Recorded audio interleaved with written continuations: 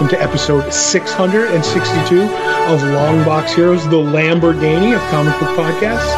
I'm Todd, along with Joe. How we doing today, Joe?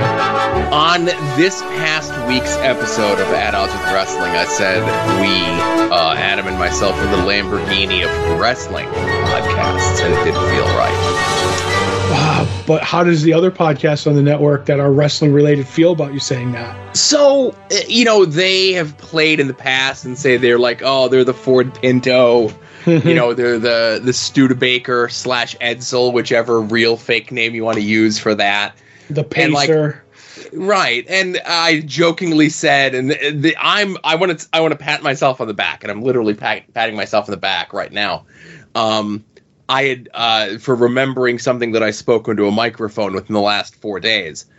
That I said, why can't someone have 3 Lamborghinis? You have a nighttime Lamborghini, you have a daytime Lamborghini, and then you have a weekend Lamborghini, right? Right. So that's what the 3 shows would be. Adam and I would be the daytime Lamborghini that you take out during the week and the day.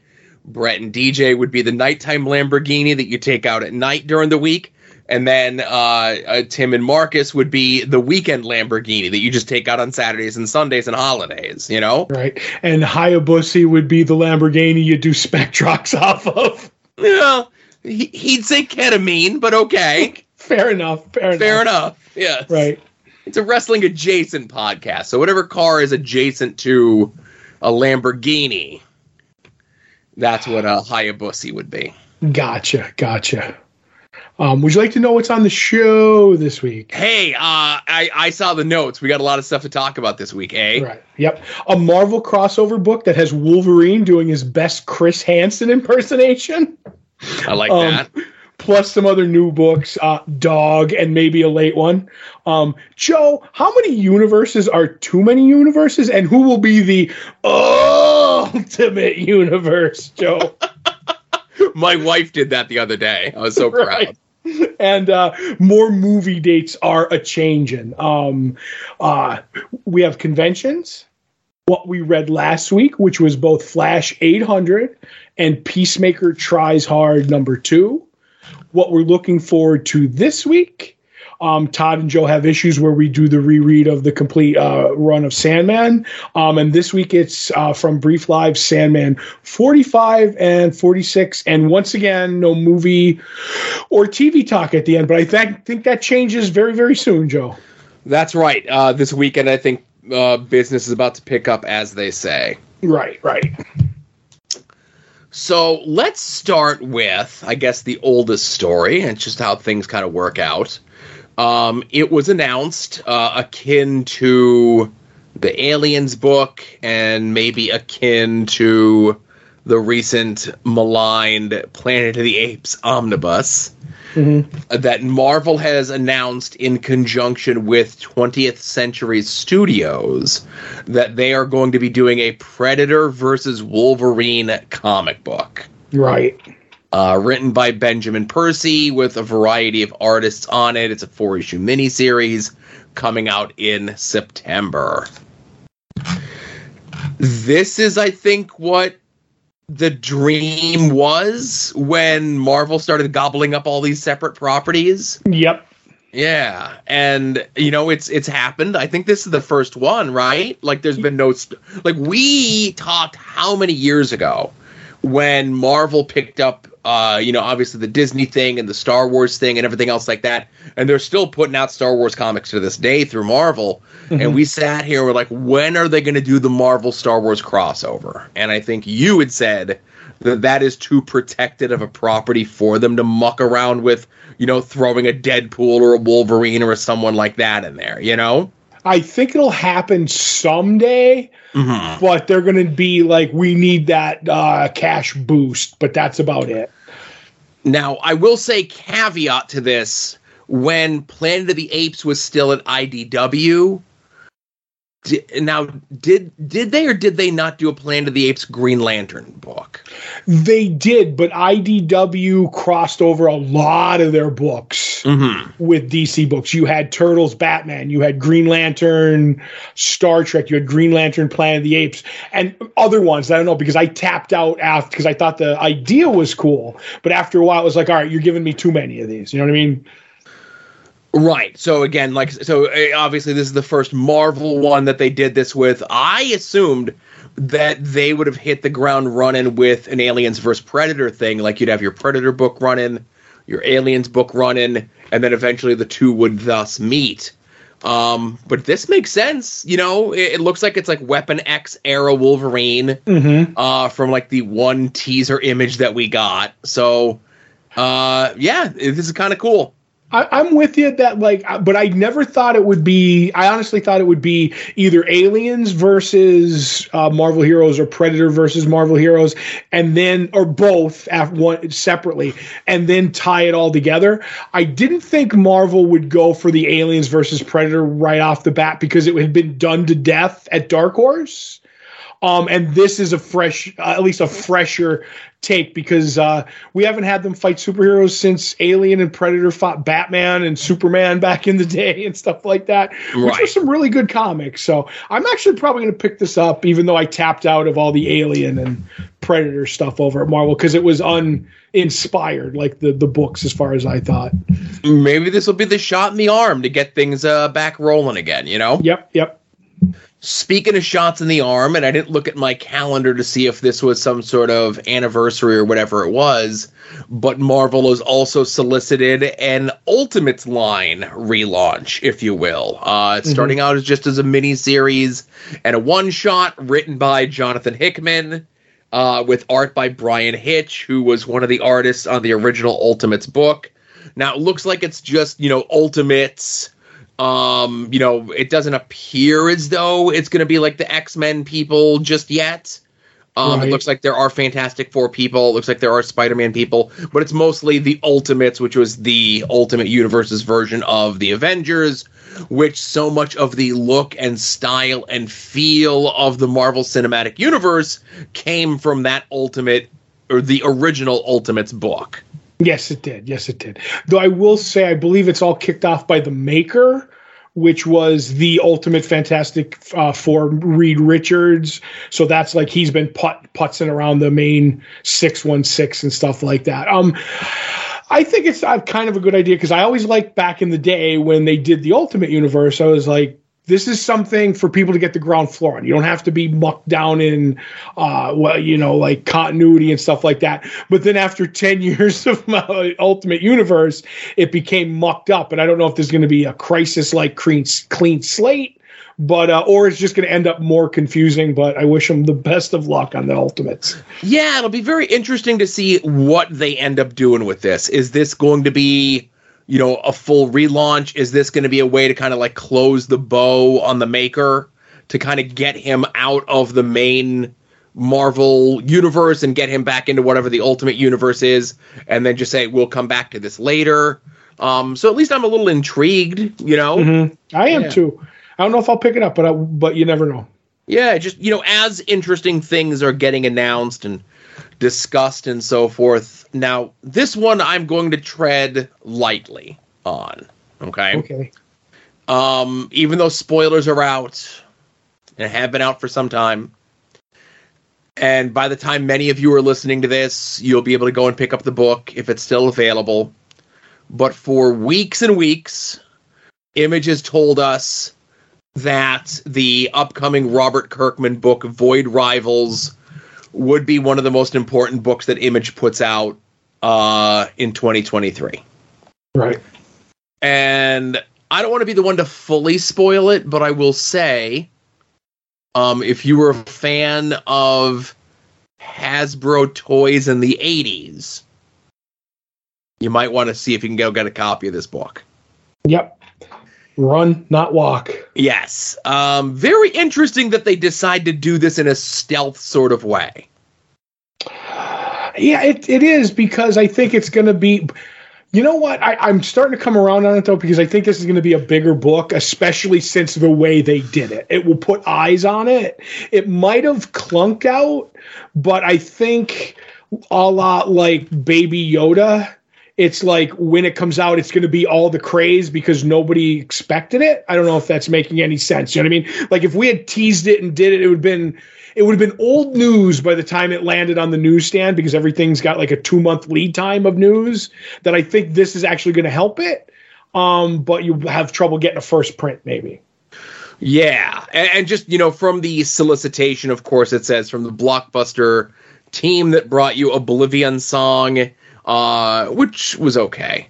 Robert Kirkman and Lorenzo Di Felici debut the biggest new comic book series of 2023 with the launch of a, key phrasing here, all new shared universe and a surprise you won't see coming. Mm-hmm. So the fact that these properties, however many there are going to be right out of the bat part of a shared universe is very interesting as well. Right. Because, we always assume that those things are part of the shared universe, and every now and then they cross over, but like the fact that we're coming right out of the gate with saying that, I think that's pretty interesting, Mm-hmm. Yeah. And I was, back in the day, I always peek at those books. It's not the first time that they were at Image. They were at Image for one time back in like the early 2000s, before Image, like when Image was like, kind of down and the comic book industry was down. And they were just trying anything. Yeah. I don't remember that at all. Yeah. And again, one of them definitely was for sure. And then I think they did a crossover with another studio that Jay Lee had, and Jay Lee was kind of sort of Image, but not really Image. Fair enough. And then he took one of the two properties off and did his own thing. But there was a period of time in like 02 to 04 where one of these two properties that were tiptoeing around was at Image. Like, okay. I can't remember who the writer was, but they all had like J. Scott Campbell covers and the whole thing, Right. Yeah. So it'll be interesting. Like I said, if you're listening to this now, and you're interested in those things, don't forget to ask your retailer if they have any copies of Void Rivals laying around. They probably won't, but maybe they'll get you in the second print. Right. Yes. And as a follow-up and maybe spoiler for folks that listen to the Patreon show from this past week. So we're going through if you've never listened to Preview the Past before, I think we've put episodes out like as tests for free and so on and so forth. We go through the previews catalog. I put the preview of it up for free on the Patreon. It's not the plug for the Patreon, but here we are. And there was a book that was in the June 93 previews catalog that's like the name of it's like, oh, this looks interesting. This seems familiar, but I'm not really putting the pieces together of what it is. And it was a book called Damien Dark. And obviously part of the reason why is because Damien Dark from Legends of Tomorrow, So then as I'm looking at the solicitation and reading the information on this, and I'm like, this really sounds familiar, right? Yep. And it turns out that Damien Dark was something that was called Dylan Dog in Italy that was made into 2 movies here in the States. One was actually called Dylan Dog that starred Brandon Routh. Another one from like the late 90s was called Cemetery Man starring Rupert Everett. Both of them saw a very low modicum of success. But they just announced this week that after it's been sitting on the shelf for almost 4 years, they did a Dylan Dog Batman crossover that's finally going to see the light of day at the end of this month. Right, and that's because we mentioned it on the Patreon. Right. That's got to be it. I assume whoever's in charge and deciding to put this out listens to the Patreon, so we thank you for your continued support, and decided like, oh, this property's hot again. They're talking about it on this Patreon show. Yeah, it popped up on the Google radar, Yeah. And then it says the first, it's going to be 3 issue. It's a 3-issue miniseries. And I'll say the interiors look very nice. But it's something, I think it's only being published in Italy. The collection, when it's finished, is going to come out in the United States, it looks like. But it was just one of those things like, when is the last time that anyone talked about Dylan Dog Cemetery Man? And here's like, oh, here's this 4-year-old Batman crossover that we're going to finally put out, Yep. Powerful, the Longbox Heroes effect is powerful. I guess. And last but not least in the news, Disney announced a bunch of date changes on movies, right? Mm-hmm. All the way into 2025. We're not going to go through everything, but a bunch of, Marvel stuff got pushed around, like some stuff getting pushed back as far as a year. Like the Avengers movies all got bumped back a year. That's the Kang effect there. Yeah, well, that's the Kang effect, and that's everything else that's going on, too. Some movies just, bump back 3 months, but the 2 major Avengers movies both respectively got moved back a year. But the big thing was that the Deadpool movie got bumped up 6 months. Right, yeah. That's cool.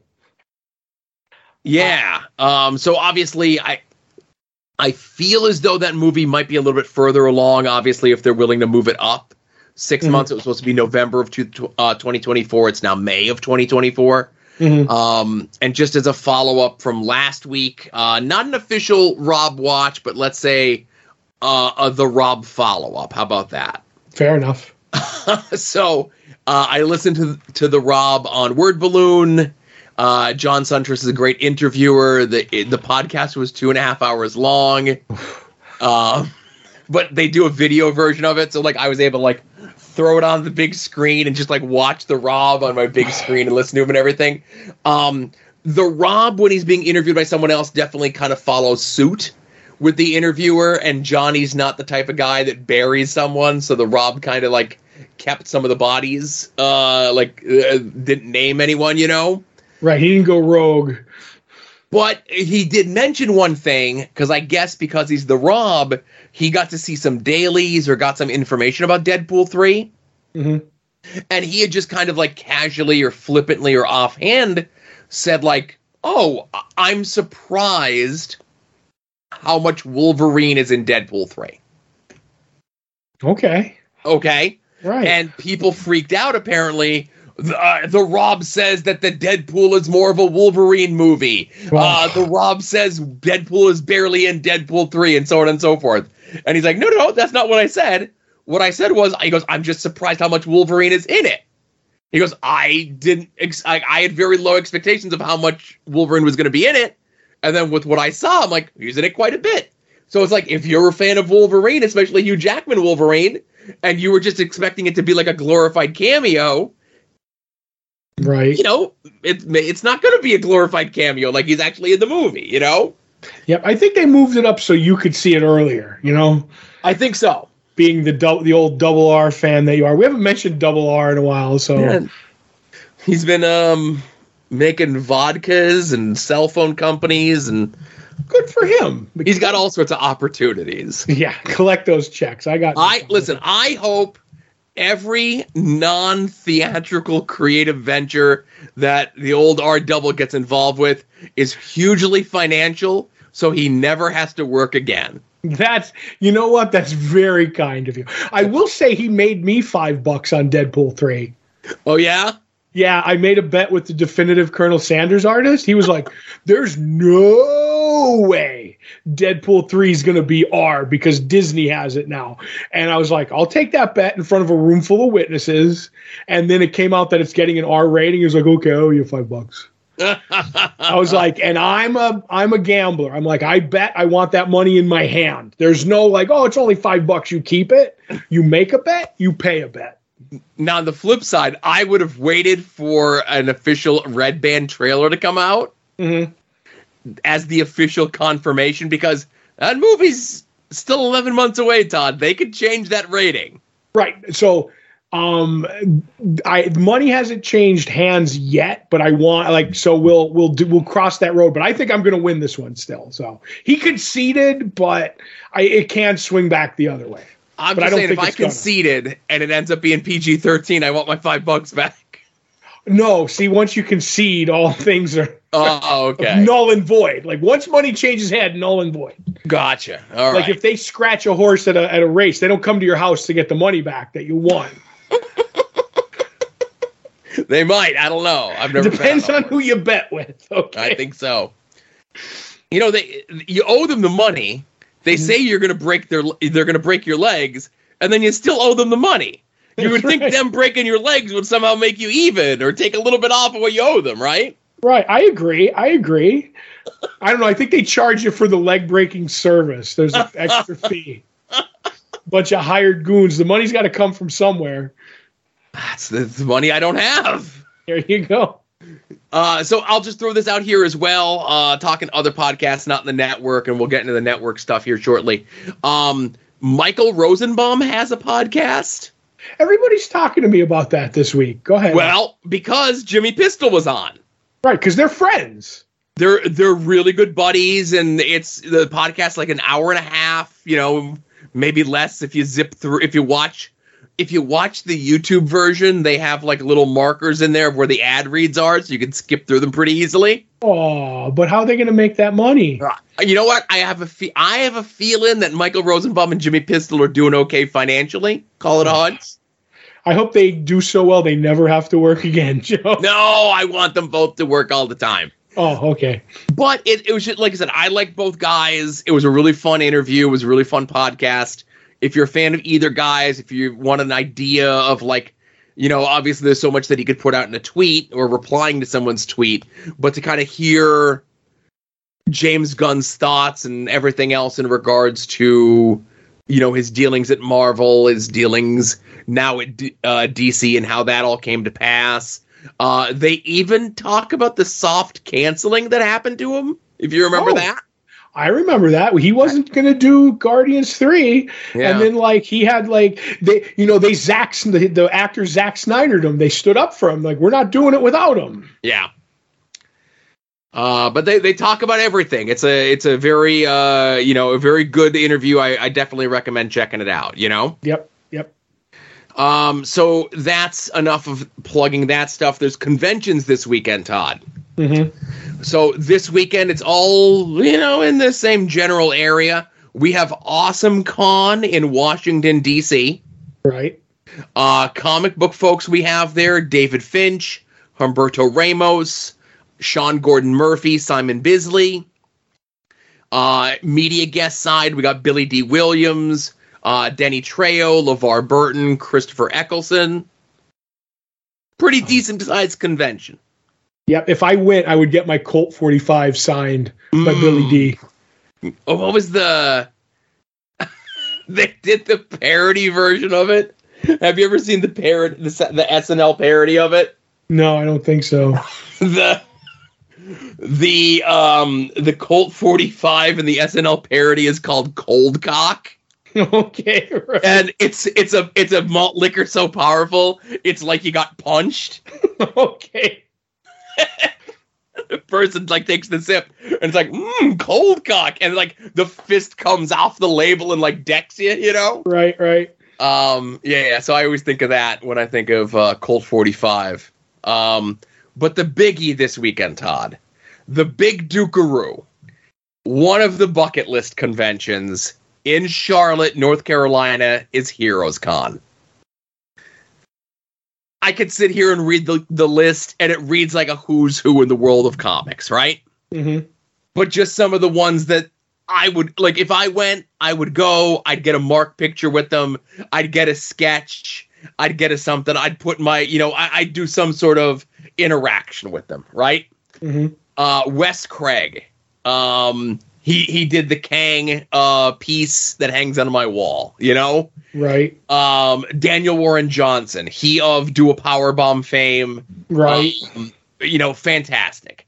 Carrie Nord, who was the artist on Daredevil when I really got into Daredevil back in 96, 97. Mark Schultz, even though I don't have to go to Charlotte if I really wanted to talk to him, more on him later.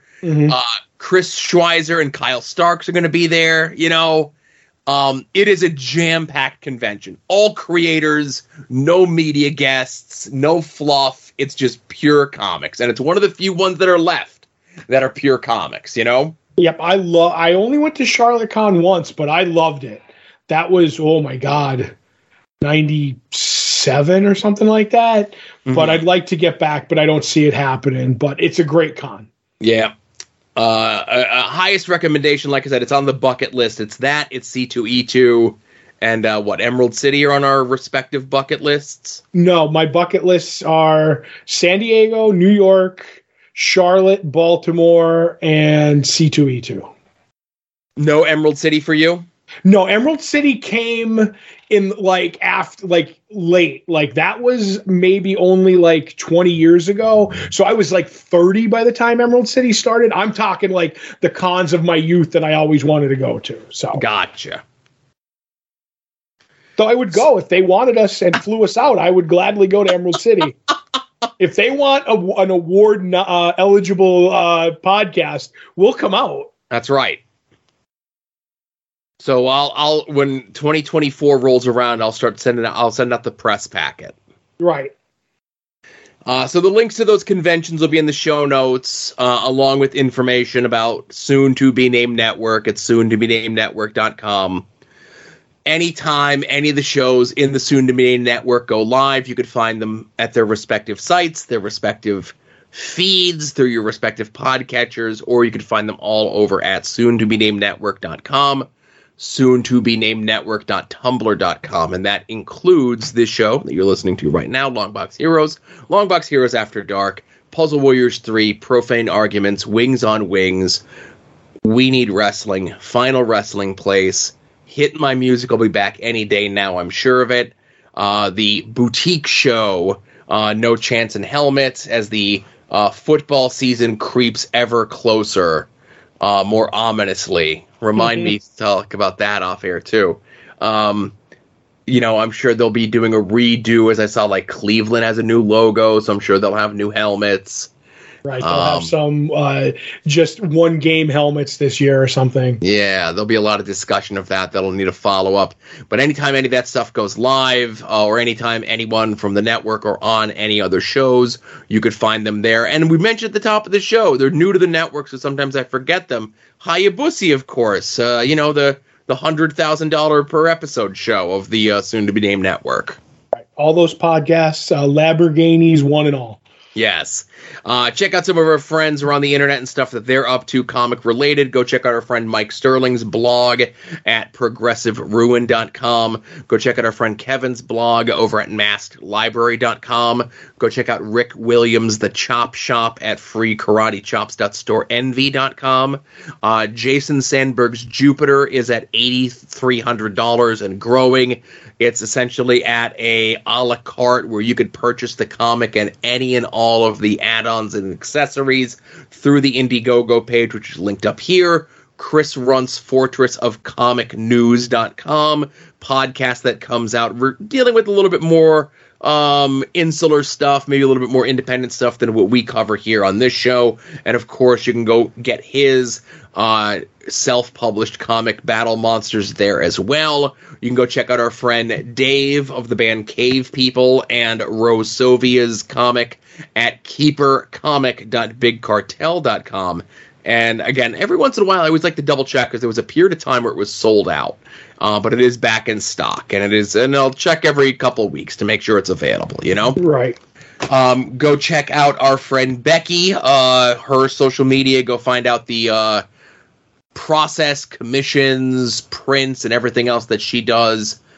She's a very talented and upcoming artist, and I'll have to remind her when that book comes out that she's going to have a pinup in is out, so we can make sure to give it the push here. Right. And the plugs here are a little bit out of order because we have big news on the front of our local comic book shop, Comics on the Green. Yes. If you do not have a good comic book shop in your area, or any comic book shop in your area, let them be your comic book shop. go look at their Facebook page. That's where Dave lets you know all the stuff that's going on, the pre-orders, when the new books are in. Go sign up for their mail order subscription service. However, and I'm going to read this from the official press release.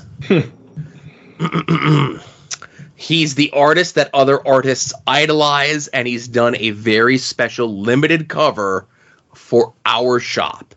Living legend Mark Schultz is returning to the Hyborian Age with Conan the Barbarian from Titan Publishing July 26th. This is such a big release. The owner of the company himself will be overseeing the final artwork on these companies. We'll be calling this one Conan the Barbarian Mark Schultz Max Attack variant. And if you look closely at the art, you'll see why that has many meanings. And again, of course, the final art will have the cover dress, trade dress, and so forth.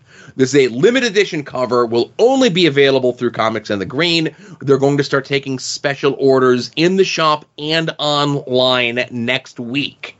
So go follow them on social media, preferably through Facebook, because that's where Dave and the crew are a little bit more active. Go check out how awesome that cover is. And like I said, if you want to get a piece of Comics on the Green history, a new Conan #1 and a new publisher, by all means, definitely check this out. And like I said, they'll have the pre-order information online very soon, I would assume. And I'm thinking of offering up an opportunity to our local retailer. There's that word again. I think they should do signed comics, maybe by Mark Schultz, but also like dip Max's paw in like a little bit of ink and do little paw print comics, like a signature by the lovable Max, the jack of all trades at the comic shop. Would he be steady enough to be able to put his paw on something without smearing it, I think it could be done. I think it could really be done. Joe, if it was up to me, I would just buy a pad stamp that was paw print shaped and just do it over and over again. But if you wanted to be authentic, Max is really good, and as long as you were feeding him treats, he would let you put his feet in anything. Gotcha. So yeah, definitely check that out. Dave and the crew have been very excited about this. This is a big deal. Mark Schultz, you would know from the indie comic from the 90s, Cadillacs and Dinosaurs. But as Dave mentioned, living legend of the world of comic books. And it's a beautiful cover. Go check out. You can find it. We have the link to Dave's Facebook and the shop's Facebook in the show notes. It's like the third post down. Maybe it'll be the fourth by the time you hear this. But definitely check it out. It's worth your while. You're talking about getting signed editions, and they should sell that as a print too, but I'm just saying. I would not doubt if it popped up, because Mark does that, because and rightfully so, this is not a dig, his artwork is just, it's super, expensive, and it's worth every penny, but he likes to make prints for people who can have something. And I have a feeling that at shows this summer after the book is out, that there'll be prints of that cover at his table at various conventions. Gotcha. All right, so Todd, let's get into what we read from this past week. Where would you like to begin? I'm going to start with the book I was looking forward to most, which was the giant anniversary issue, Flash 800, with various creators. The creators over the run of the comic, actually, 3 of the writers have my 3 favorite runs of all time of the Flash. We have Jeremy Adams, we have Mark Waid, we have Joshua Williams, we have Jeff Johns, and then we have the preview of the Cy Spurrier run, art by Fernando Passaran, Todd Knock, Carmine Di Giamonico, and Scott Collins. And the final one is Mike Diodato on the preview. But I will say the Jeff Johns story with Scott Collins was very nostalgic, and it made my heart feel good. But that was just a straight-up retelling of Zoom's origin, making me think he's coming back because the two of them created him. It kind of left it open to some stuff. So I got that one right out of the way.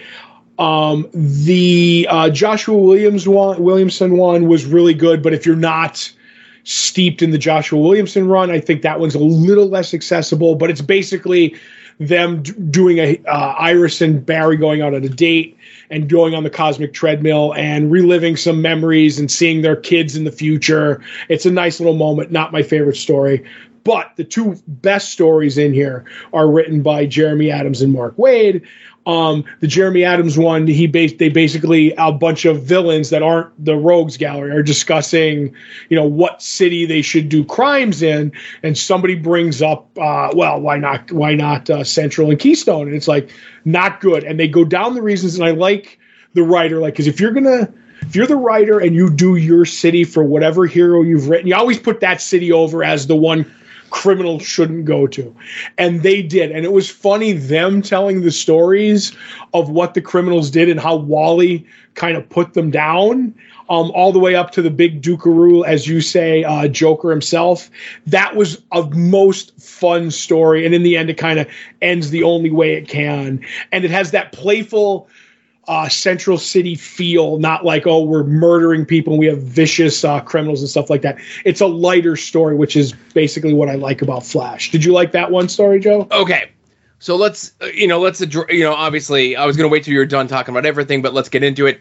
The Cy Spurrier story looked beautiful. The art was fantastic. Mm-hmm.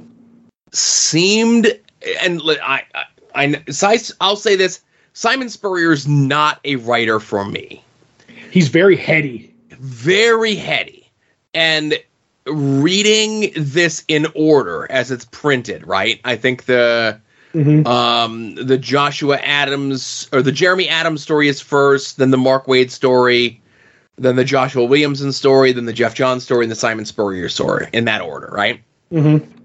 So especially reading the Jeremy Adams story and the Mark Williams story, and then wrapping things up with the Simon Spurrier story was almost like whiplash, pun intended, right? Right. Much lighter hearted, much more fun. And I get sometimes you got to take a character. I'm not saying that they're deconstructing them, but sometimes you got to maybe take a little bit more of a bigger take on them, a more heady take or more whatever take. But to have it in that same comic of these lighter toned stories, and then to have that last story be so big, it felt like culture shock almost, right? Yep. Yeah. I will say this. I really thought Cy Spurrier did the human stuff really well. Like the date with Wally and Linda was perfect. Where it's like, oh, I have to she's blinking. That gives me a second to go fix what I want. She deserves time with me, but he's lying to her. And I'm like, oh, that's a good juggle. We'll see where that goes. And then things go off. And I'm like, oh, this whole trippy, he's got a new weird power. The Flash just runs fast. He doesn't need Speed Force whips and lightsabers. Just not that they're in this, that was the TV show. But I'm like, okay, that just confused me. That being said, my collection is going to keep going. I'm going to get this. Yeah.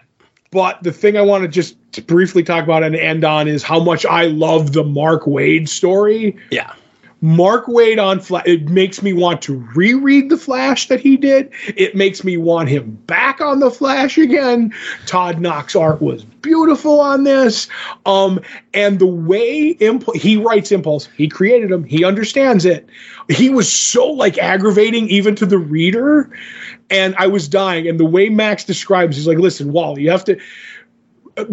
Bart's like the Mars rover. You can't give him a series of jobs to do. You have to give him one at a time in the order that you want them, or he gets confused. And I'm like, I've never had Bart summed up so perfectly. And please, oh please, come back or do like Marvel does. You know how they give Peter David the Hulk in the Mr. Fix-It era? Give old creators the DC characters in those eras that they're famous for, and just let them run with it. No pun intended. Well, even this story, they say this takes place between issues 5 and 6 or 4 and 5. Whatever two issues in his run, yes. Yeah, of the Impulse run from the late 90s, right? Mm-hmm.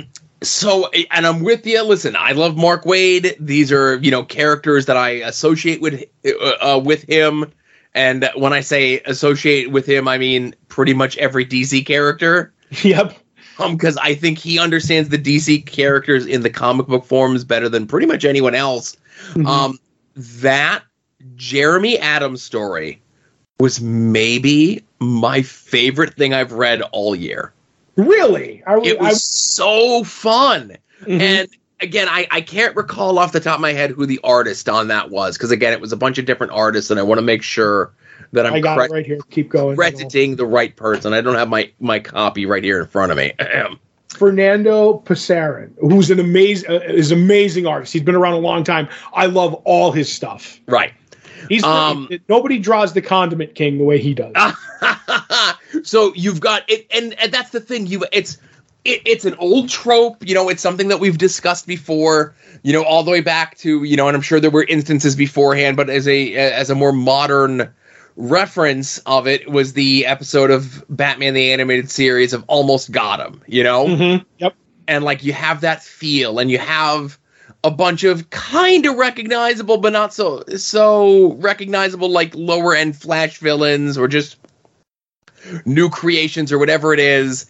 And they're not the rogues, and they mention the rogues, and they say, there's a line in there about like, the fact that the rogues can actually operate here makes them like, a bigger deal than one would even expect, right? Mm-hmm. But then they're regaling you with stories like Todd mentioned it, from everyone from the Condiment King to the Joker to who was the wizard? What was He's the Legion of Superheroes wizard, Morloon. Yes. So it's like these three, different level heroes or villains rather, and just the way that Wally deals with them and the way that they're like, no, that didn't happen. And then you get the bit at the end, and like I even forget that they do like a Lex Eats thing as opposed to an Uber Eats thing. Right. For the bit at the end. But it was such a fun story. And like that's the sort of comic books I like to read. Yep, and because some characters don't need, like I said, back when we did, like, grim and gritty. You know what I mean? Yeah. And Flash is not one of them, and it worked so well. And that's why I liked a lot of the last, like, after Rebirth and everything. It was just such a good run of books, We'll see now. We'll see what Cy Spurrier has to give me. Yeah, it's going to almost make me want to go check out more of that run that I skipped out on just because, I'm not I like the Flash, but I'm not as much as a Flash guy as you are, Right. The other book that we both read was Peacemaker Tries Hard #2, written by Kyle Starks with art by Stephen Pugh. This is Peacemaker getting his mission. And his mission is not to go and kill Deathstroke or even fight Deathstroke. There's a guy who has some of Deathstroke's DNA. Mm-hmm. And we'll leave it at that. And all Peacemaker needs to do is go and get that and bring it back. Yep. And Monsieur Mahler goes with him. And Peacemaker and Monsieur Mahler are bonding. They like the same music. Peacemaker invites him over to the party that he's going to have on Saturday. Yeah. And Mala agrees. We get, I'm assuming, a new creation of the DC Universe, the Demolition Team. Nope. They go all the way back to, like, around when John Stewart was the Green Lantern, around Crisis on Infinite Earth, and they are the Wrecking Crew done right, Joe. I was gonna say it's DC's version of the Wrecking Crew.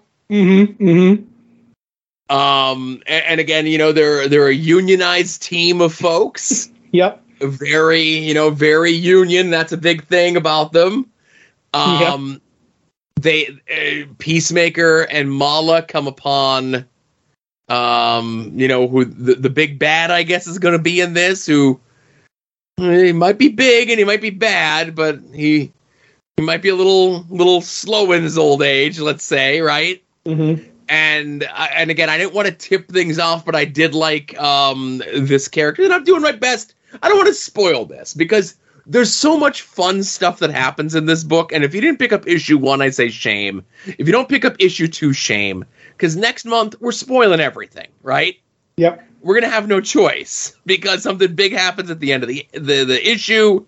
You, Todd, had mentioned, like, you can't, if you watch the Peacemaker TV show on HBO Max, now just called Max, and you read this comic, you can't imagine this not being the John Cena iteration from the TV show's voice and mannerisms and inflection, everything else in the way that you read this book. Right. It's like Kevin Conroy on Batman with me sometimes. Yes. And there's, the part about the bees, and there's the part about all the different helmets, and there's so many great gags in this book, and it's a good book that stands on its own, but it's so much richer of an experience if you saw the TV show. Yes. And like I said, I'm not going to destroy anything in here, but the trophy room. Yes, the trophy room. That's where I got distracted from. Yes. The trophy room happens, and I popped so hard for so many things. And I'll just say, because it's the one that won't give anything away. There's a thing of sheriff's badges. Okay. Which is from Jonah Hex, the Old West Starman, who was killing corrupt sheriffs throughout the West. And that's all this. That's the jacket with all the stars. And I'm like, Kyle Starks, you something. You put a Jonah Hex Easter egg in there. You are now, my best friend for life. And we're going to be together like Mr. Mala and Peacemaker for all eternity, Joe. Right. And I think there was something that was spoiled on the cover for either 3 or 4 in regards to what the villain may have in his collection. Right. But all around, such a great book. Pugh's art is amazing, captures everything we need. His gorillas are amazing.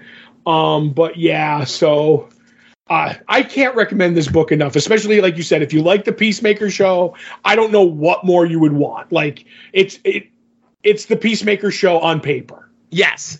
And if that's not a ringing endorsement, I don't know what is. Mm-hmm. So that's what we read last week. Let's get into what we're looking forward to coming out this week. If you head over to longboxheroes.com every Tuesday around noon Eastern time, we put up the poll post, which is a link to all the books that are coming out this week. Whether you get your books in print, whether you get them digitally, whether you get them sent to your home. Be forewarned, be forearmed, know what's coming out this week. Todd and I attempt to guess what the other is looking forward to coming out this week. Todd is currently in the lead. Or I'm sorry, I am currently in the lead over Todd with 5 correct guesses. Right. You were so shocked that you were ahead that he got confused. That's right. But I'm looking over your list, and is the book that you're looking forward to most the Night Fever hardcover? It is the Night Fever hardcover, yes. Yeah. And I'm going to guess that the book that you're most looking forward to coming out this week is also the Night Fever hardcover as well, correct? Yep, it definitely is, and that's why I definitely put it on my list. Right. Well, listen, I have poor reading comprehension. I don't know what to tell you. So it's the new Brubaker and Sean Phillips hardcover. They seemingly come out about every 3 to 4 months. This one is kind of disconnected from Criminal, from Reckless stuff. It's its own new standalone thing. And I wish I could give you more information about it, but you tell me Ed Brubaker and Sean Phillips are doing a book, and you just tell me the day it comes out, and I have my money waiting for you. Don't tell me about what it is ahead of time. Right. I'm with you. I'm there. Yeah. And I think they announced what the next one is. It's not coming out until October. And I'm surprised that it didn't get more of a push, like the announcement of it. But it's not in the solicitations yet. But, just so you could kind of mark it on your calendar. The next one is titled Where the Body Was. Oh, okay. My apologies. So it'll be in October, solicitations to come out in December. Says, starting with a map of a crime scene, this murder mystery follows the ripples that echo through the decades of love and loss and passion and violence after one fateful killing. Like a true crime podcast crossed with a long-lost diary, Where the Body Was is unlike anything Brubaker and Phillips have ever done. Mm-hmm. That's too much information. I didn't listen to a word of it, so I wouldn't be spoiled. Perfect. That's the way I like to hear it. So, yeah, so no movement there. On the leaderboard, But again, as long as I still have the lead, that's the most important thing, right? Always. That's what it's all about. It's always about being first. If you're not first, you're last. Right. I think that was the episode title last week or something thereabouts. No, that was on At Odds. My apologies. Oh, okay. My co-host is rubbing off on you. You got to stop playing with that kid. Yeah, well, I can't. I'm in too deep. Anyway. So while you're over at longboxheroes.com, be sure to check out all the other stuff that Todd and I have been up to, whether it be past episodes of this show, past episodes of Longbox Heroes After Dark, or the current ongoing Todd and Joe Have Issues, where we are reading through Neil Gaiman's Sandman, not just the 75 issues. We've got all the miniseries, we got the one-shots, we got the short stories, we got it all. Yes, sirree. And this is where Todd takes the reins on all of this, and I just sit here and chime in as I have my trade paperback here in front of me.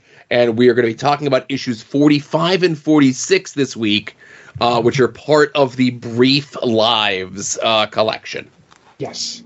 Obviously written by Neil Gaiman, art by Jill Thompson and Vince Locke once again. And it starts out with Tiffany and Ishtar.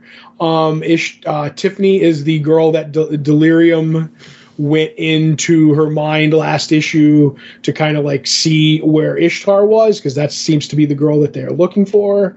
And they end up talking about like various. They wake up and Tiffany's just a mess, and Ishtar's going to make her breakfast. I do like the joke. I won't say it, but how Tiffany likes her eggs. That makes me laugh. I completely forgot about it. And basically, I'm not going to hit everything that they talk about, but a lot of the stuff is like very living a hard life. Everything that they talk about, especially like Tiffany, like talking about her friends in the dancing world that they're in, and the kind of stuff like the drugs that they get into. And maybe Tiffany can't hold down a meal, Joe. How about that, huh? So a couple things I want to mention. As Ishtar is preparing food for Tiffany, right? Mm-hmm. And there's the bit where she's cracking the scrambled egg into the mixer, right? Right. Ishtar specifically says scrambled eggs and toast. That's protein and carbos, okay? Mm-hmm. I remember a time when carbs were referred to as carbos. Right, you carbo loaded. That's right, and that's a vernacular that's kind of gone away for a variety of reasons. And I know in discussing it with our friend Kevin, who I mentioned before from Mass Library, there's that one panel of Tiffany not being able to hold her food down, okay? Mm-hmm. Now, I tweeted out the panel, but it's also the panel next to her. The panel right next to it where you see, whether she vomits and again, listen, it's what it is. And then that next panel of her just sitting there like, and it's a comic, but you could tell from the way that she's drawn to be like motionless and almost in a state of shock as it's just all running down the front of her. Those two panels together have stuck with me from the first time that I saw them to reigniting them, rereading them for this week. There are also some panels in this issue that stuck with me, but I'm not sure how to talk about them later. So, well, listen, you use your best judgment. Let's just say that. But we'll get there when we get there. And then when your judgment fails, you just do what I would do. And what's that? Err on the side of caution. I do what would Joe do, WWJD, But anyway, so we cut to Sandman and Delirium, and boy, oh boy, Delirium is driving, and she finally got her wish, and she's driving pretty much as well as you think Delirium would drive. And she's like, oh, we're going in the right way, kind of a deal. She wants to turn the car into a centipede so it'll go faster. Sandman's having none of it. Once again, the interaction between Delirium and Sandman, absolutely priceless. They realize that the car behind them is making sound. As we know what it is, it's a cop. They have no clue what it is. They come up. The cop starts, like hassling Delirium that she's the worst driver in the world. And, she's basically like, oh, you're being nasty to me? I think you have invisible insects, all of you now, for all of your life, for now and forever and for always. And he's like, listen. And he just goes like, oh my God, I have them on me. And that's like, we see him running around. And even Sandman's like, ooh, was that necessary? And she's like, I don't tell you how to do dreams. Don't tell me how to do delirium. And he's like, okay. Yeah, fair enough. You know your business.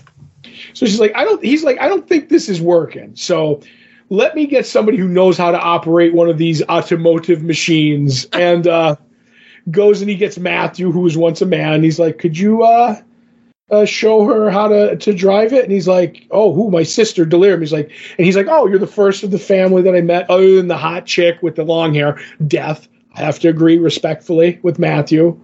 And I do like that he's like, what? He's like, so I'm here. What's the deal? He's like, Sandman had great line. He's like, the deal? Delirium will drive. You will advise her. I am sure you'll find the experience of one of great interest and variety. Sandman doesn't lie, Joe.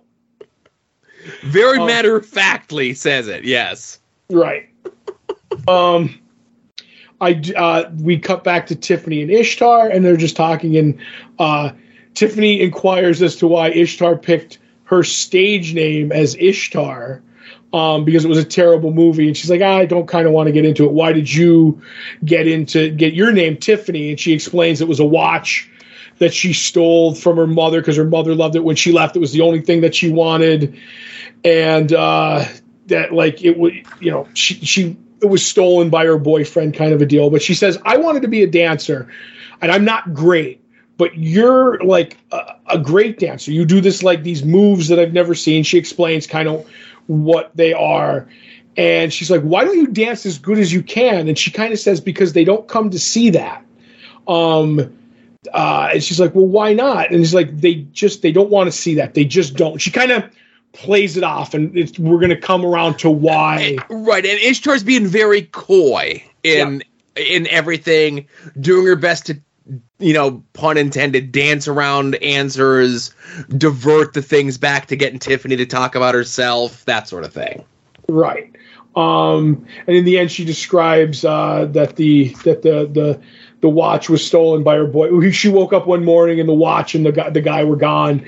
And as she's driving, she's like, I feel like I have some kind of mystical vision that there's a blackbird shouting at me in my head, and that's Delirium kind of in her head, using her as a beacon to get to where they're going. And she hears Matthew talking to Delirium.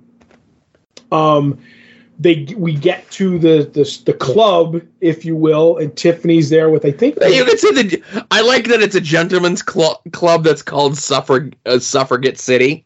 That's great, by the way. And Nancy, Tiffany, and Ishtar, and they're talking about, you know, olden times of ladies of the evening and how things worked. And Nancy's like, I know all this because I try to get my knowledge. And Ishtar's like, you're getting it down. You have everything right about the way it kind of worked. And she's like, oh, because I want to. She goes, how do you know all this? She's like, because I'm crafting a book someday on the matriarchy or women's stuff. And she's like, I want to go on Oprah. And that maybe, you know, something ties into that later. And I'm not going to dive deep into the ladies of the evening thing. So now Ishtar goes up on stage, and she's dancing, and she could feel everything, all the people. It's describing the music and like how she interacts with the people. But she's like, there's something up. I could feel something at the door.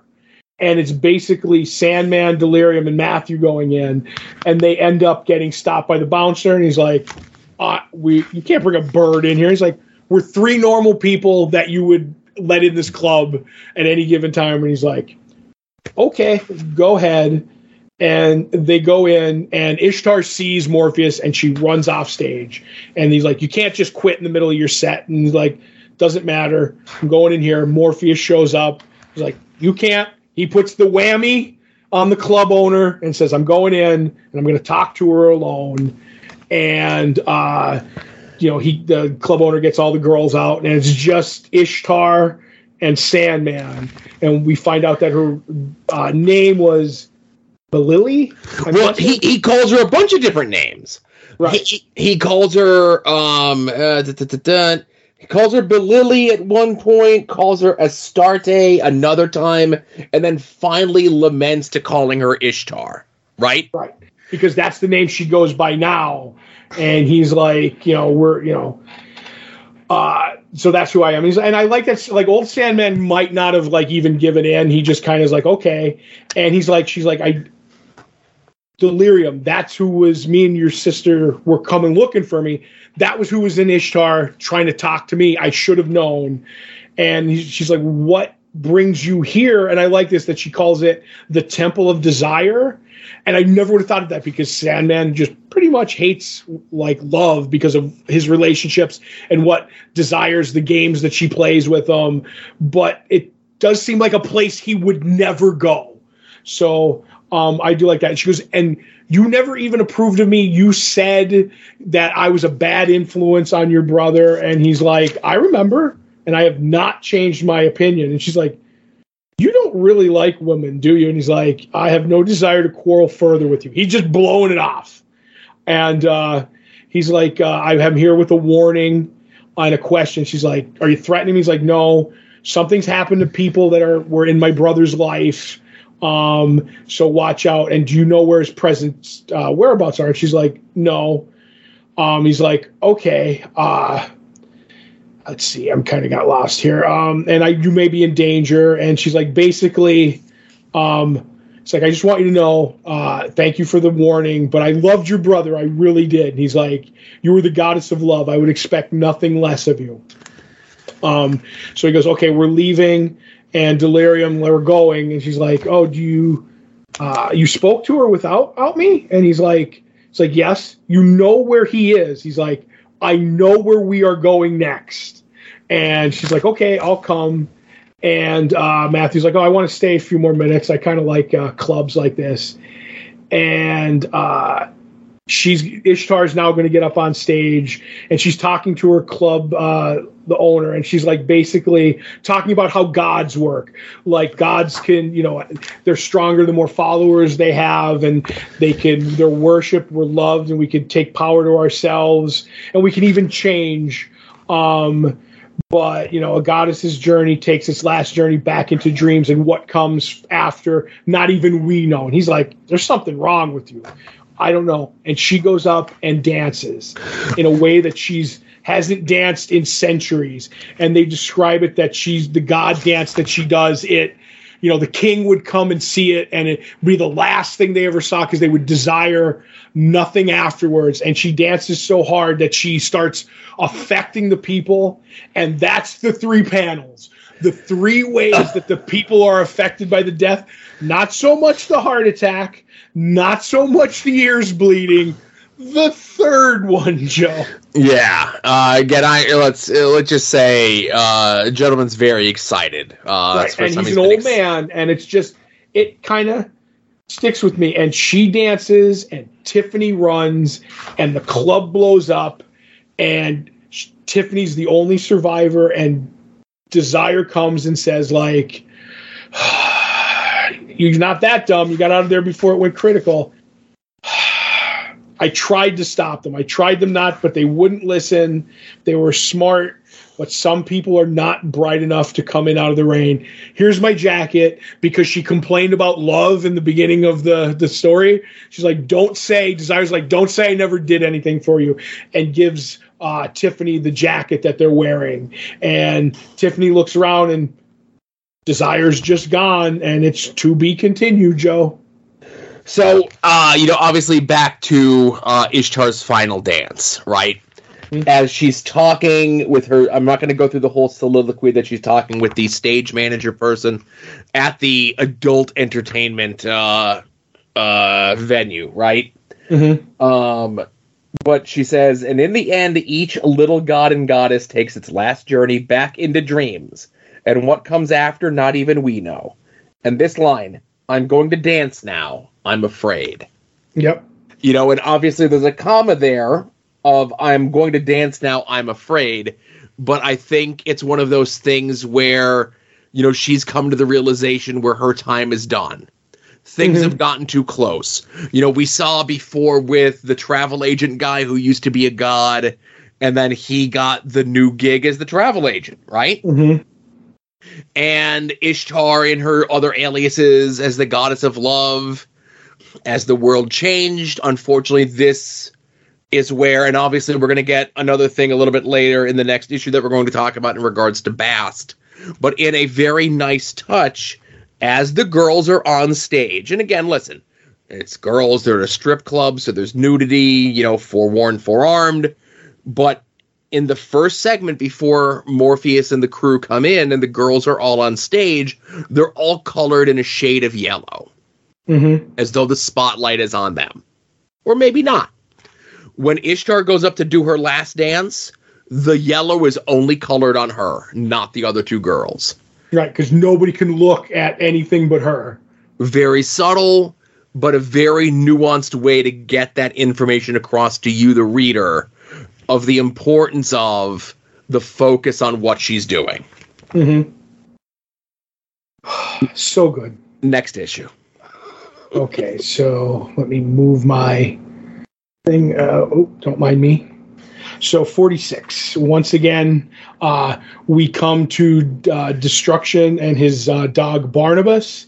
And Destruction is writing very, very terrible poetry. And Barnabas obviously getting some good one-liners in here on Destruction, as he always does. And he says, to Barnabas, maybe you'll gaze up at me, and I'm going to go do a painting. Maybe you'll gaze up at me adoringly from time to time, like my faithful hound. And Barnabas says, in your dreams. And he's like, I don't dream. Wouldn't be good for me to dream, especially now. And he's like, why? He's like, what are you worried about? He's like, I'm worried because you've never met my family, which is kind of a nice thing. And at this point, if you haven't realized, I didn't want to mention it too early, I do love the idea of Destruction doing all things that are creative, but he does them very, very badly. By this point, you've seen him try to write a poem, try to do a painting. He says, he's like, if you think you can do any better than me, there's blocks of marble out back. Chisel something better than I could ever do. But he's Destruction. He's trying to change, and he wants to be a creator instead of a destroyer. And by this point, it kind of hammers it home. You know what I mean? For sure. So yeah, go ahead. No. So I was gonna. You took the words right out of my mouth in regards to that, and whether it's Barnabas just ribbing Destruction, or maybe because he's Destruction, he's that bad at creating things. Right. I feel like he's bad at creating things because that poetry is really bad, and he even says you use never way too many times at the end, but open to interpretation. Mm-hmm. So now we get Delirium and Sandman again, and she's like, what do you mean you don't want me to go with you anymore? I mean, exactly. And she said, you said where we were going next. And she says, I know where we're going next. You're going back to your realm, and I'm going back to my realm, and it's basically because we're doing too much damage for these people that we seek. We're done. Delirium goes on a tirade. You never liked me. I thought you wouldn't be mean to me, but you were mean to me again. And I thought we were friends. I like Sandman as he's fading away. He's like, friends, my sister? I thought we were family. And we've gone as far as we can to go together. So farewell. And she's like, all right, I'm going back to my realm. Dream goes back to the dreaming, fades in. And Noel is doing the little happy dance. And, of course, pouty Morpheus comes in and tells her to stop it. And Jill Thompson did a beautiful rendition of her looking happy and then shocked and scared kind of a deal with Noel. Love it. Runs into Lucian, says, I'm back. It's over. He calls Pheromond, which was the travel guy, the god, and he's like, no longer, I'm needed. He's like, okay, left your car. And he's like, but I want to tell you, Ruby died. There was a fire. I think it was because of what we were doing on our trip. And he's like, she's dead. That's the trouble with mortals. They do that. And Sandman's like, what, do you regret her death? And he's like, I try not to let myself get too fond of them. It only leads to sorrow. And you, because I only knew her briefly. And he's like, so you're finished with your quest? He's like, not finished, perhaps, but I no longer need your aid. Once again, I like that. Like, Sandman genuinely seems to care about what happened to Ruby, and like he's asking questions like, why does it affect you too? Changed guy kind of joke. It's of how many thousands of years old Morpheus is. He's now just realizing, like, my actions have consequences, undesired consequences on other people than me. Interesting. Maybe I should think about that occasionally, but we'll see. Yes. So he's like, okay, I kind of know where I want to go, and I like that he says the book says, like, he's in this throne room, and wherever the throne room, that's the center of the dreaming. He's like, I want to be alone, so he closes up all the entrances and exits to the throne room, some hidden, some not. And he's like, and he's very meticulous. And I like that he says, it takes a long time, but still he has patience. When circumstances demand, he can be meticulous. Love the way Neil Gaiman will describe Morpheus at times. So he gets it. Now he creates this dream, and it's the city of Bubastis. But it says the city it's never been seen as it's dreamt by its creator, which is a cool thing. And he ends up going to see Lady Bast, and Lady Bast is once again like, are we in a dream or is this real? And he's like, well, it's real. And she's like, well, wouldn't you say that if it was just a dream? And he's like, listen, I brought you here because I knew it was a place you cared about. And she's like, oh, you're a sweetheart. And she ends up talking about the city and how, like, cats were mummified with pharaohs and stuff, and what happened to them, the bodies, and she's kind of sad about that. But and the dream essence of these cats, these kittens and stuff are walking around. She asks if Morpheus wants to pet one. He's like, I have no wish to. And almost like she doesn't want to, like, offend him, says that I have no wish. And she's like, listen, I'm only ribbing you. She's like, oh, okay. Make us a seat and we'll talk. And she says that, like, he wants to know, you told me you knew where my brother was, and that during the Key to Hell. And she's like, I need to know the answer. He's like, well, what's in it for me in return? Would you be my tomcat and run under the moon with me? And he's like, would that ask me? And she's like, it's like, no, I wouldn't do that. I can't. And he's like, but I don't know where your brother is. And she's like, what? I thought you said. He's like, I know what I said. I was there after all, but I was lying. And I don't know what I would have done if you had given me it. So we're stuff like that. And now Morpheus is trying to figure it out. And she's like, well, you know what? Maybe to find your brother, you could use an oracle. And he's like, there are no oracles that can reach, who could tell me of my family if my family do not wish it. And she says, none. And he kind of looks off as he's, like, transforming into a cat version. And he's like, and you kind of get maybe he's thought of something, but it's kind of not good. And he's like, you've been helpful. Thanks. And leaves. Before we go to the next part, I need to interject. Okay, I'm sorry. Okay. Go ahead. It's okay. So, as you mentioned, as he's turning into the cat look, right? Mm-hmm. Many times throughout the course of the book, as we've read this so far, and I'm asking you because I want your interpretation on this, of how your feeling is in regards to this, and you'll get where I'm going to. Okay, so whenever Morpheus has gone and spoken with other people, okay, people of different times, people of different countries, people of different species, like Bast, okay? Every time that he's gone to them, he has immediately appeared matching them. Mm-hmm. We immediately, from the time the scene begins to the time the scene ends, that Morpheus looks like how he should for that person, or that time period, or that whatever, right? But here he does not. Throughout these couple pages, he's only with Bast for about 3 or 4 pages, there's a couple times where he's kind of cat-like, but still very much of his humanoid form. Mm-hmm. And then as it goes on and on and on, you see the eyes become more like cat eyes. You see the shape of his hair even go almost like they're cat ears, as opposed to his normal, Robert Smith spiky hair.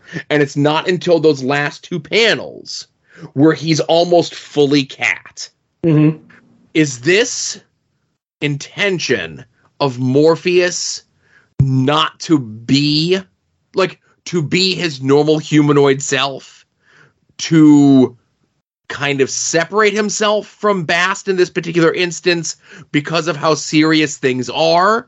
Is this him fighting from looking like that so that he has some sort of upper hand over her because he's looking for something, his brother, with information that she claimed to have and obviously finds out that she does not? Or am I reading too much into this? I think it's none of those. If I had to give my opinion, I think Sandman, and I keep hating that we harp on this, but I think Sandman is changing, like even in other aspects, in that it was like a reflex to change into what the person believed Dream would look like, if you get my meaning. And now because he's changing, he's not fighting it. It's just he does it less gradually. The longer he's with her, it happens. And that's just like, I have no way to confirm or deny that, but it's just slightly different person. And especially as they're talking about the gods, because I don't want to jump too much ahead, but like with Bast, she's talking about how her prayers have changed and she's weaker. And before she had millions of prayers, and Ishtar was the same way. She was like, I had followers and kings love me, and gods change, but the endless aren't supposed to. They're supposed to be from the beginning of time to the end of time. They're whatever essences they are, and that's why they're not gods. They're kind of like, worshipers don't affect us. We're seeing the way you think. So I think that's kind of what I'm trying to say in a long roundabout way, if that makes any sense. I like the way that you're presenting this. Mm-hmm. But so do you have an opinion on what one it is for yourself? That's the thing. I didn't have an opinion. I had many thoughts in regards to it, and I wasn't sure which way, but what you've laid out makes a lot of sense. Mm-hmm. Like I said, I have no proof. But so now back in the dreaming, Merv and Pumpkinhead. Well, no, we have to wrap up. You touched on it a little bit, where Ishtar had very few followers, and Bast now, obviously from the dream that Morpheus created for her so she would be more comfortable, and it from a time that she likes, where, obviously she almost looks like she's homeless, even though she's like living in what appears to be some sort of palace. And, she looks like a stray cat. Yeah, she looks more like a stray cat. And, the prayer that she gets from someone to give their cat that was hit by a car an easy death, is the little bit of energy that she needs to, bite the head off of an already dead rat, Mm-hmm. And like even doing so, like biting the head off the dead rat, sending the prayer, responding to the prayer tires her. Yep. And then that last part there where it says she is beginning to become scared of dreams. Bast is getting old. Yeah. Don't I know it? Powerful stuff. Sorry, go ahead. Go to your Merv Pumpkinhead stuff. Right, no problem. So Merv obviously is running down Morpheus, but I do like the fact that he's helping rebuild the library, and he's not putting books on shelf. He's wallpapering the books onto the walls. Mm. Absolutely fantastic. And he's like, oh, the boss is a bit flaky, and he gives, you the responsibility, puts a lot on your shoulders.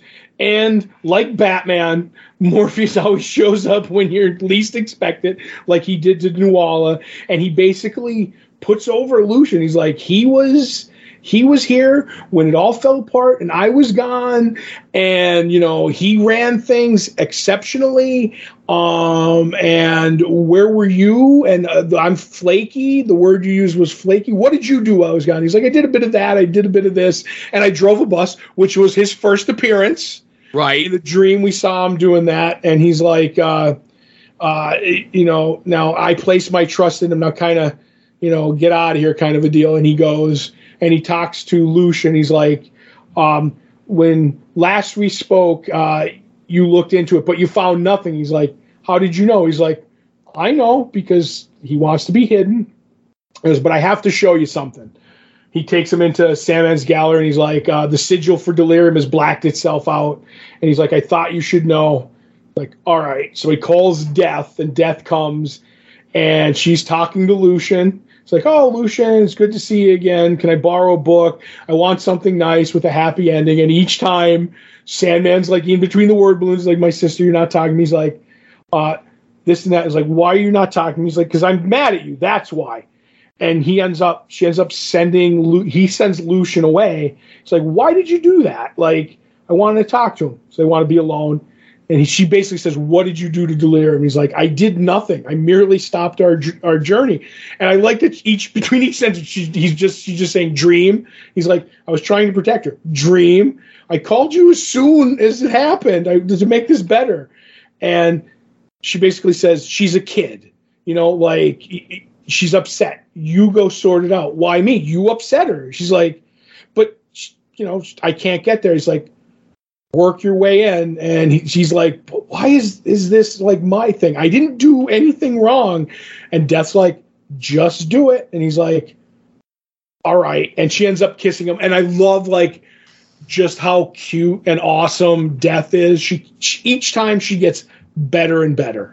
Anything in there you want to discuss? That little panel at the end where she's given Dream the kiss on the cheek, and she's got the one foot in the air, and you see the little heart there. And again, it's a little stylized, open to interpretation, but you could almost say that his eyes, as the empty shadow, the pale, deep pools that they can sometimes be, are almost heart-shaped in and of themselves. Yes, they are. Almost. So yes, again, this is one of those things where did Dream do anything wrong? In his mind, no. But as we mentioned before, sometimes, again, Dream is figuring this out here very late in life, that sometimes, listen, I'm dealing with it with an 11-year-old. Death is dealing with it with a however old the Endless are. Endless, some would say, right? Right. That if just because what he said happened, we are going to go on this journey until the end. And it ended when he decided it was over, not when Delirium decided it was over. She had something specific she needed to do, which was find their brother. Sandman had something that he wanted to do, and maybe he had ulterior motives, which we're about to find out. And it's one of those things like, okay, maybe you did nothing wrong in your mind, but you did something wrong in someone else's mind. And you need to swallow your pride, and you need to go and make things better. Yep. I will say this. Do I think Dream did anything wrong? No. If we follow him to the letter of what he said. No, let me finish. I don't think he did anything wrong. I think he went about it the wrong way. He, like Delirium, you have to finesse Delirium. You can't be a hammer. And Sandman's a hammer. Like, listen, if me and you, like you said, Todd, we're going on a road trip. I need to get this.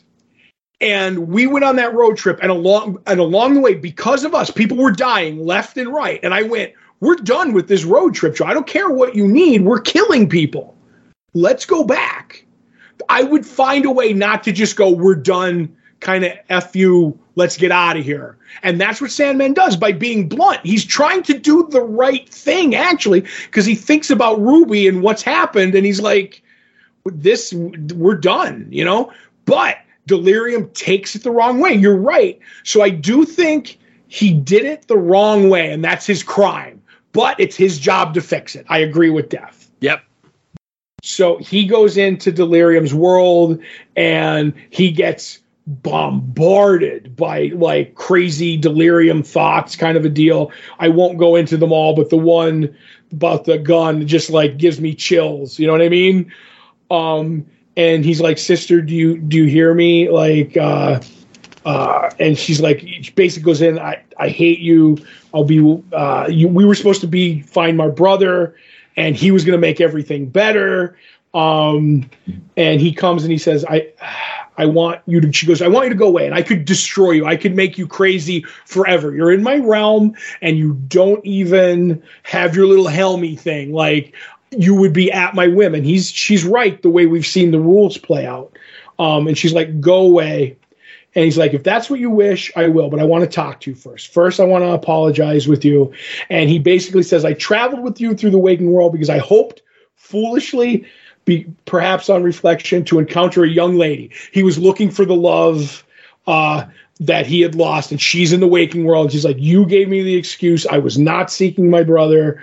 When I realized the havoc that we were playing on people's lives, I wanted to stop because I didn't want to do anything worse to these people.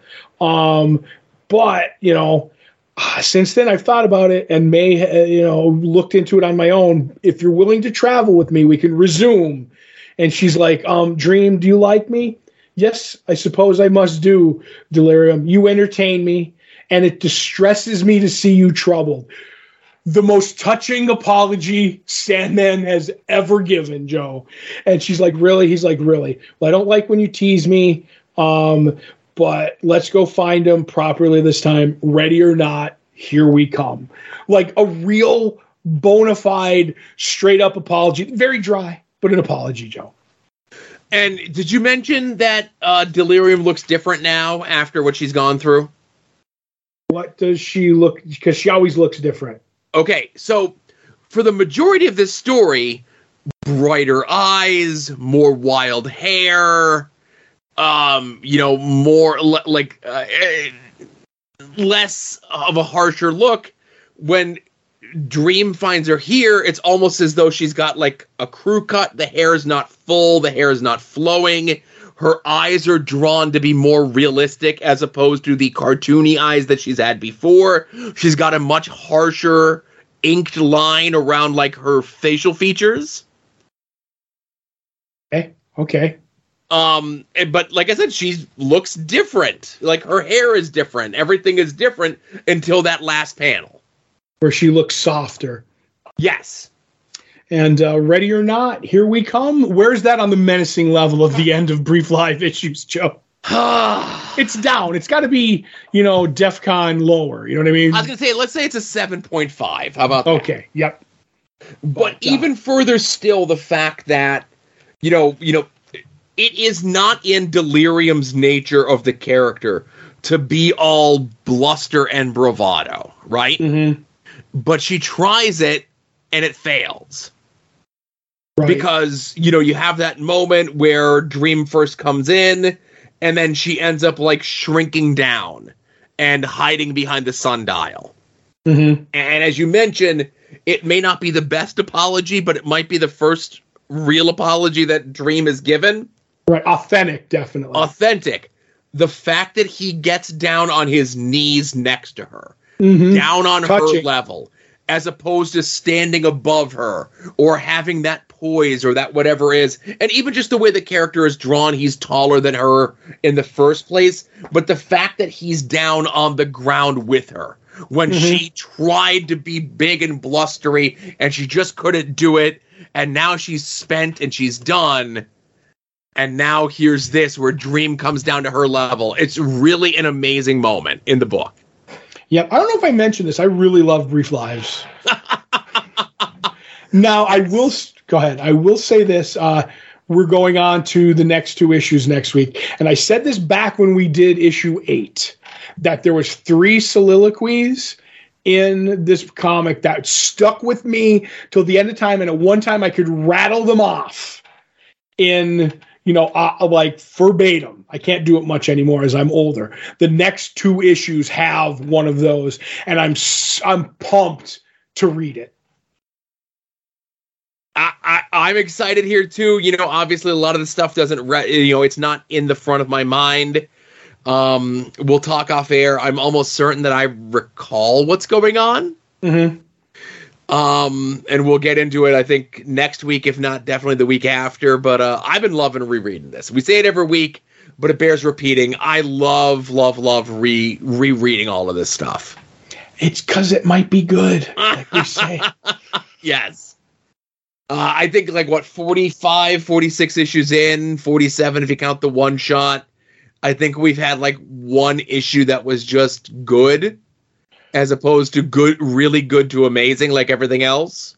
Yes, we've had home runs and grand slams and two triples in this entire run so far. I'd say that's a hell of an average, Yes, it is.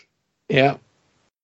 So, hey, let's close things out here. Of course, we have our TeePublic store. The sale is next week. We have our eBay affiliate thing. Our page contains affiliate links for eBay. We may receive a small commission on any purchase you make. You can use this affiliate link at any time you want to buy anything from eBay, and you would support us at the same time by doing so. The links are in every single post that's associated with Longbox Heroes, whether it be these posts or pull posts or have issue posts or after dark posts or what have you, right? Mm-hmm. You could also sign up for our Patreon. As little as $1 a month is going to get you 2 bonus shows a month from Todd and myself. One is Previewing the Past, where we look at 30 years ago, this month's previews catalog.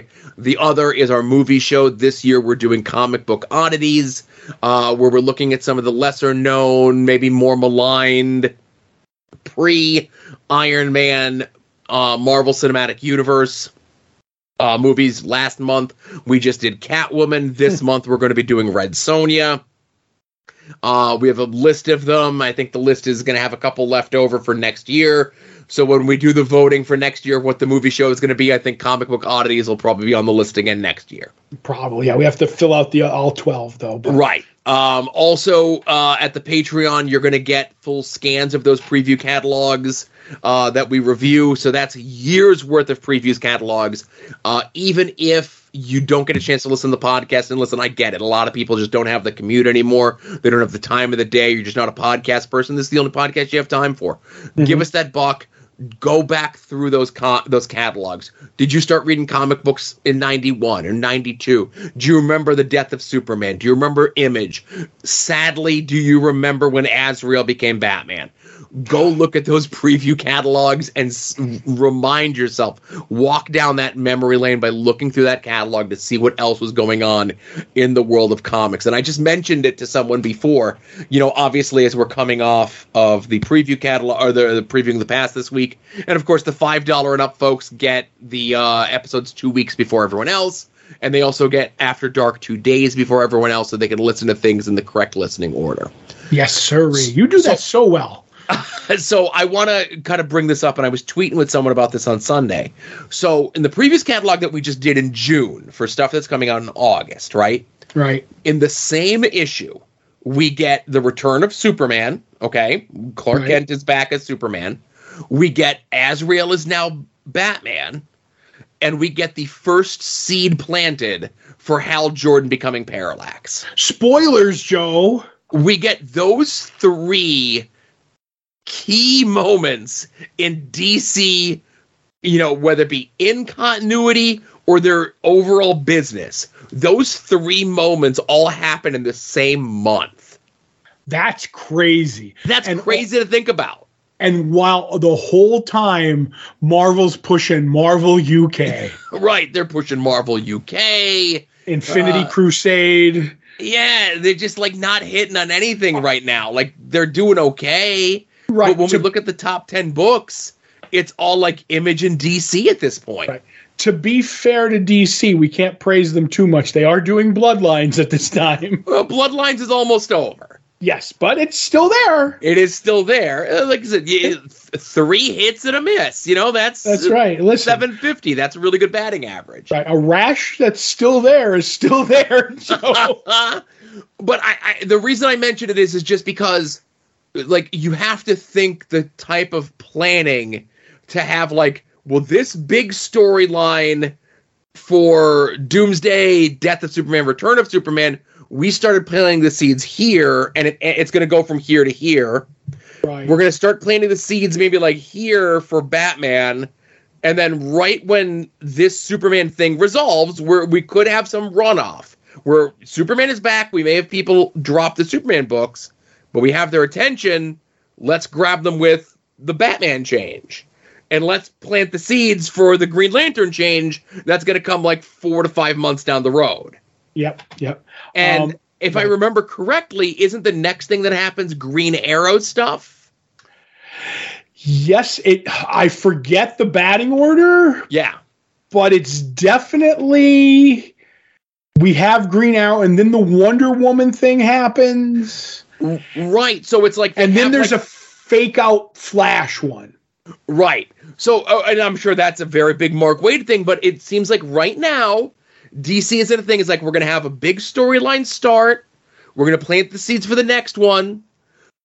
This one's going to end. The second one hits its crescendo. We're going to plant the seeds for the next one. When the next one ends, the one that we planted the seeds for is going to sprout, and we'll plant the seeds for the next one. And it'll just be like this consistent cycle for like the next, like, up until 0 hour, where they're just like on this like 3 to 4 month cycle of like these stories just kind of going through and flowing, you know? Right. And kind of let's swap out a hero kind of a deal. Yeah. Because that's the through line, basically. Yeah. So like I said, we're plugging the Patreon. I think if you enjoy this, if you enjoy the comic book history stuff, I really think you'll enjoy the Previewing the Past show. And like I said, if you don't have time, these last few episodes, because the preview catalogs have been so big, they've been like 3+ hour shows, Yep. But just go look at the previews catalogs. Yeah, that's a wealth of information right there alone. Yeah, it's a labor of love, some would say. Right, and we might even have some free previews of the movie stuff coming up. Yes, too, right? Thank you for reminding me. So, if you have never listened to the Patreon shows before, this month we're going to try something. We're going to give some episodes away for free because this upcoming Thursday is a red letter date, at least for me, as this Thursday is the 33-year anniversary of Dick Tracy being released. Oh, no. It escaped, Joe. Well, the Beatty cut needs to escape, right? Right. So we're going to give that episode of the Patreon show away for free this upcoming Thursday. If you've never listened to us, you want to hear somebody who really loves Dick Tracy try to convince someone who hates Dick Tracy and see how things work out. Mm-hmm. Immovable force and an unstoppable object. Right. And then later on in June, on the 25th of June, if I do my gazintas to feel old, it's the 41st anniversary of Megaforce coming out, which is a movie that I knew little to nothing about. Todd loves it. He assigns it to me. And I think it's one of our better episodes of the show. And we're just putting it out in conjunction with the 41st anniversary. I was just like looking at like release dates of stuff and some of the stuff that we've done in the past. And I'm like, let's put these out, give them to folks, grab them, sit on them, whatever, however it is that you get your podcast and stuff. Just as a taste of some of the stuff that we're doing over on the Patreon to see what you enjoy. Yep. And I might later, in the year or something, I'm looking at September for some key dates, and I might release a Previewing the Past for free, just to kind of give some folks an idea of some of what the Patreon shows are, Right. So there'll be two, like I said, this month, this Thursday, and then the 25th, which is a Sunday. So we'll remind you as those dates grow near. Obviously, we can't remind you for Thursday because it's 2 days from now or a day from now, right? Yep. And then last but not least, we have Flash coming out this weekend, huh? Yeah, finally. A movie that has a lot of baggage, some would say, associated with it, both good and bad. Most baggage is bad, but this one is particularly bad.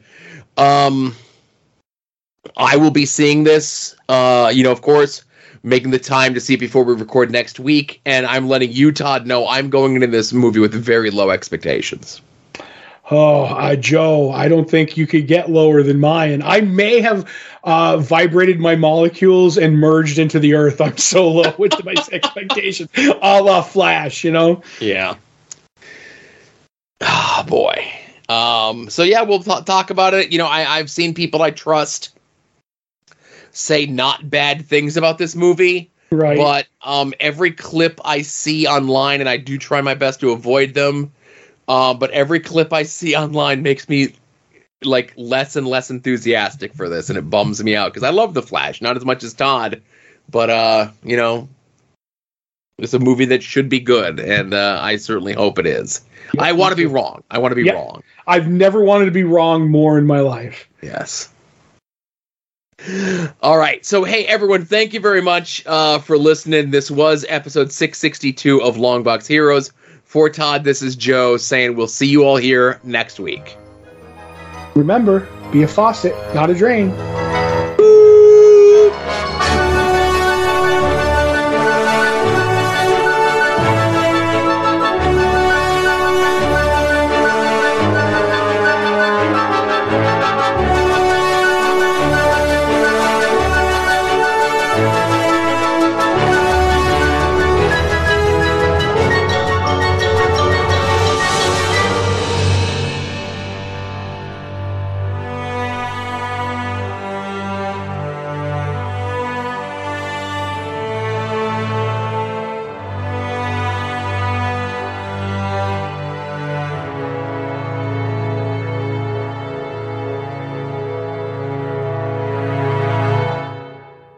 You're listening to the soon-to-be-named network, the Lamborghini of podcast networks. The Rob is a Longbox hero. The Rob is a Longbox hero. He gives us five stars.